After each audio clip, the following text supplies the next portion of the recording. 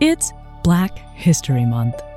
February 1st through the 6th, we are highlighting Black disabled people who have shown the world that we can rise above society's low expectations, break down the doors and barriers that others carelessly and cluelessly left in our way, and one success at a time, make the world a more inclusive, accepting place for us to live.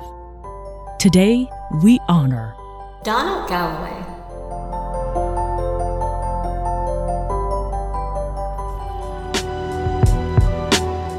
When thinking of legacies, what comes to mind? Is it having your name written down in the history books? Or is it something more mundane, like being known for baking really good chocolate cake? While I can't speak to his baking prowess, I can say that Donald Galloway managed to leave his mark on at least 2 separate countries while almost single-handedly modernizing the jury selection process in the US. And those are just some of the incredible highlights of his life. Born on March 21st, 1938 in Washington, D.C., Donald was your basic average Black boy growing up in the racialized tyranny of mid-20th century America. All was as well as it could be until he turned 13. One day, while playing with friends, Donald was struck in the eye by a bow and arrow.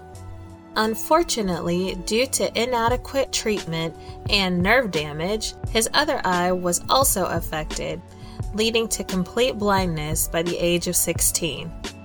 He began his education at the Maryland School for the Blind and graduated from an undisclosed high school in Los Angeles after his family moved there. He had a resume that read more like a really interesting autobiography. He held many positions during his illustrious career, from a director of an independent living center for people with disabilities to a folk singer. From 1978 to 1980, he served as the Peace Corps director in Jamaica. The accomplishment that etched his name into the annals of history, however, happened in 1991. After receiving a summons for jury duty, Donald and his guide dog showed up to the Superior Court in D.C. He was turned away strictly on account of his blindness. Donald took issue with this and decided to sue the court. He believed that blind people could serve effectively on a jury despite their disability. Blindness, in Donald's lived experience, didn't preclude someone from being able to reason, perceive, or comprehend evidence. In 1993, a district judge agreed with him. Judge Joyce Hens Green said it was unconstitutional to disqualify people for jury duty on the sole grounds of disability.